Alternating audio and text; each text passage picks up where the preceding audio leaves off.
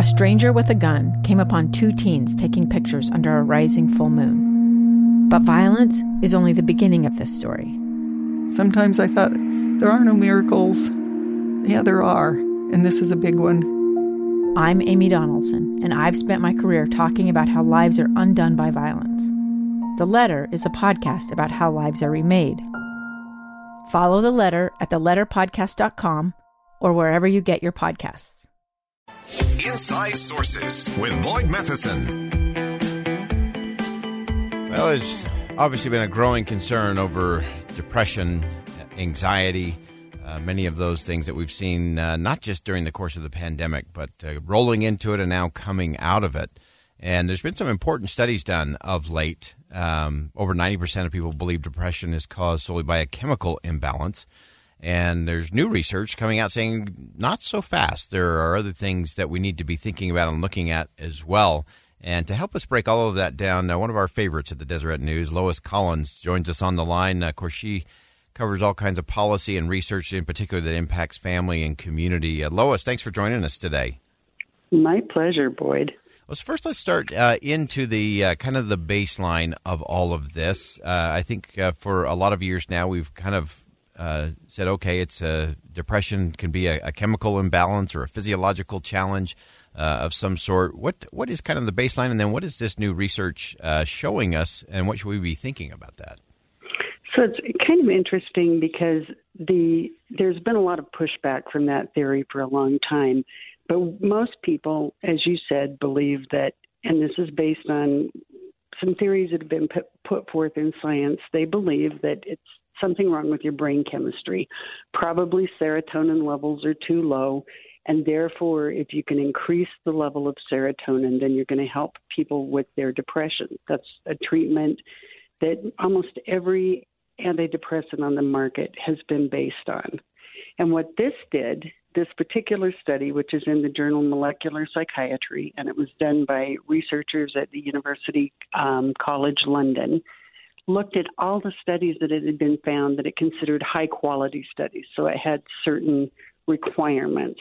So it wasn't just taking any little thrown-together study.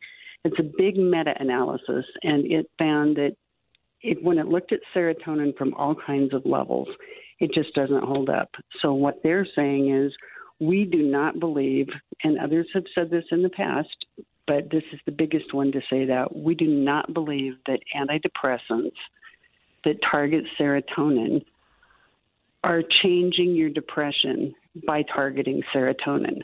So they may be doing something else. They're not saying completely that they don't think that antidepressants do anything. What they're saying is if it's doing something, it's not with the serotonin levels. Yeah, and that's a really important distinction, that it may be doing something that is helping that depression, but it's not the serotonin component that we've often thought was the pure case. What were some of the other things that they found out in terms of what is leading to depression? And again, the numbers seem to continue to go up, not just here in the United States, but around the world. What are some of the things that they were looking at or maybe are nodding to in terms of, okay, here's some other things that maybe we need to look harder at moving forward? What they did find consistently across almost all of these studies is that traumatic events and stress play a role.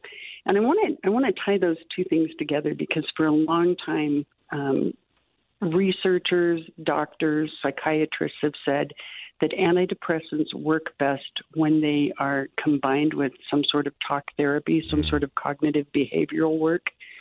And this would just support that thought, too, that whether or not antidepressants are doing anything, you need to deal with other things beside that. And the researchers also said that it's important to sort this out. We can't just say, well, maybe they're doing something else. It's possible they are, but we ought to research that because otherwise we don't know what antidepressants might be doing to the brain's long term. Yeah. And so there are lots of reasons to really dig into this and do some controlled studies and figure it out. Yeah, and that is such an important part of it. That I'm so glad you pointed out that it showed that these kinds of things, antidepressants, can be helpful and are most helpful when done in conjunction with something else, whether that's some talk therapy, as you said, or some other kind of experience. And I think that's such an important part of that whole conversation. As you've looked at this, and you've reported on this for a long time, Lois, as you've watched kind of the trends and how this has been moving forward, what are you sensing or what are you hearing from some of your sources in terms of kind of changing the game or changing the conversation as it relates to depression, antidepressant medicine, and where we go from here? Well, the first thing I'm hearing is that, and this is universal, we've got to get rid of the stigma around mental health because too many people are not seeking the help they need. But we also have to tackle the numbers and the fact that if you decide that you want to get help for your mental health, there's not enough help available. So one of the things that I think I have seen a lot more emphasis on is teaching people strategies. And this ties back to the finding that a lot of depression may be life events and trauma. There are a lot of strategies that are helping people that are not necessarily medicine. They're not necessarily therapy. It's things like mindfulness and meditation and exercise and things that make you healthy, not just mentally healthy, but healthy.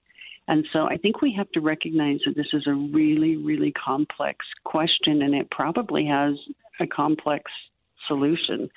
And people should be open to doing things that make them healthy physically, because what's good for the body is also good for the brain. Yeah, absolutely. And I appreciate that you brought up the fact that we don't have enough resources out there. Even those who do want to get some help with their mental health often are on very, very long waiting lists, if they can get on a waiting list at all. Is there any conversations going around about how we address that issue, kind of this lack of resources and mental health experts? There are tons of conversations. There aren't probably as many solutions as we'd like to see. But one thing that was interesting, the pandemic, COVID brought us a lot of really troubling, terrible, horrible things that made us all unhappy. But one thing that it did do was help people recognize real value of telehealth. And telehealth has done quite a bit to make mental health services more available.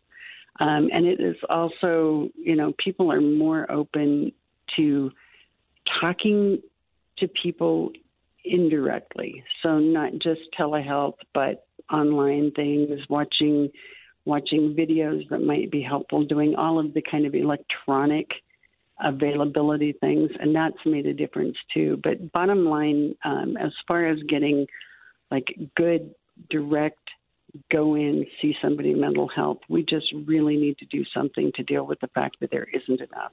Yeah, you mentioned the telehealth component to that, and many of those regulatory burdens as it relates to doing things across state lines were suspended or removed for the course of the pandemic. I know there's a number of things going on in Congress right now that might make those a little more permanent, which might help alleviate some of that. And I want to close out going back to something you said earlier, Lois, that to me is so important, and that is making sure that we're all creating space, that we're helping to remove the stigma around mental health, and that we're all leaning into those particular conversations. I think that's incredibly important, and it always has been, but I think we're actually making some progress with that, partly because of the numbers. It's believed that 13% of adults take antidepressants. Who knows how many more people know that they struggle somehow with some mental health issue and they're not addressing it. The other thing, Boyd, that I do want to point out is that these study authors and everybody else says do not stop taking your antidepressants on your own. Don't read a study like this and say, oh, well, it's not helping me, so I'm going to quit, because there are some side effects and some serious medical issues that can come from that. And so if you decide for some reason that you're going to take this particular study, and it does have some pushback, so it's not just, oh, we have the solid answer. But if you are paying attention to this particular study, do not take yourself off your medication without professional help. So important. I appreciate you pointing that out, Lois, because it is crucial to, if you are taking your antidepressant, if you decide that you want to go a different direction, always do that under the care and in consultation with your doctor. That's just a crucial piece of that puzzle. Lois Collins from the Deseret News, always appreciate your perspective and great insight on an area that continues to be a big issue, a big challenge, and one that we're going to all have to come together on to get some better solutions. Lois, thanks so much for joining us today. My pleasure. All right, we'll step aside for bottom of the hour news. That's a crucial conversation. Always appreciate Lois's perspective. Deep dive, serious stuff. Very important we get that one right. We'll step aside for bottom of the hour news. More to come on Inside Sources coming up next. A gun in the face. Then all of a sudden they all kind of lined up. They pointed their guns at me. And this is the point where I thought, I'm going to die today. Started 2 years of horror for an American in Venezuela. They said, you need to give us your phone and get ready because you're coming with us. I'm Becky Bruce, and I spent a year researching and piecing together Josh and Tammy Holt's story about their ordeal in a notorious prison. That's when everything started to turn bad. We had another pound on the door. Boom, boom, boom. And there was the police once again. You can binge all of the episodes of Hope and Darkness on KSLPodcasts.com or wherever you get your podcasts.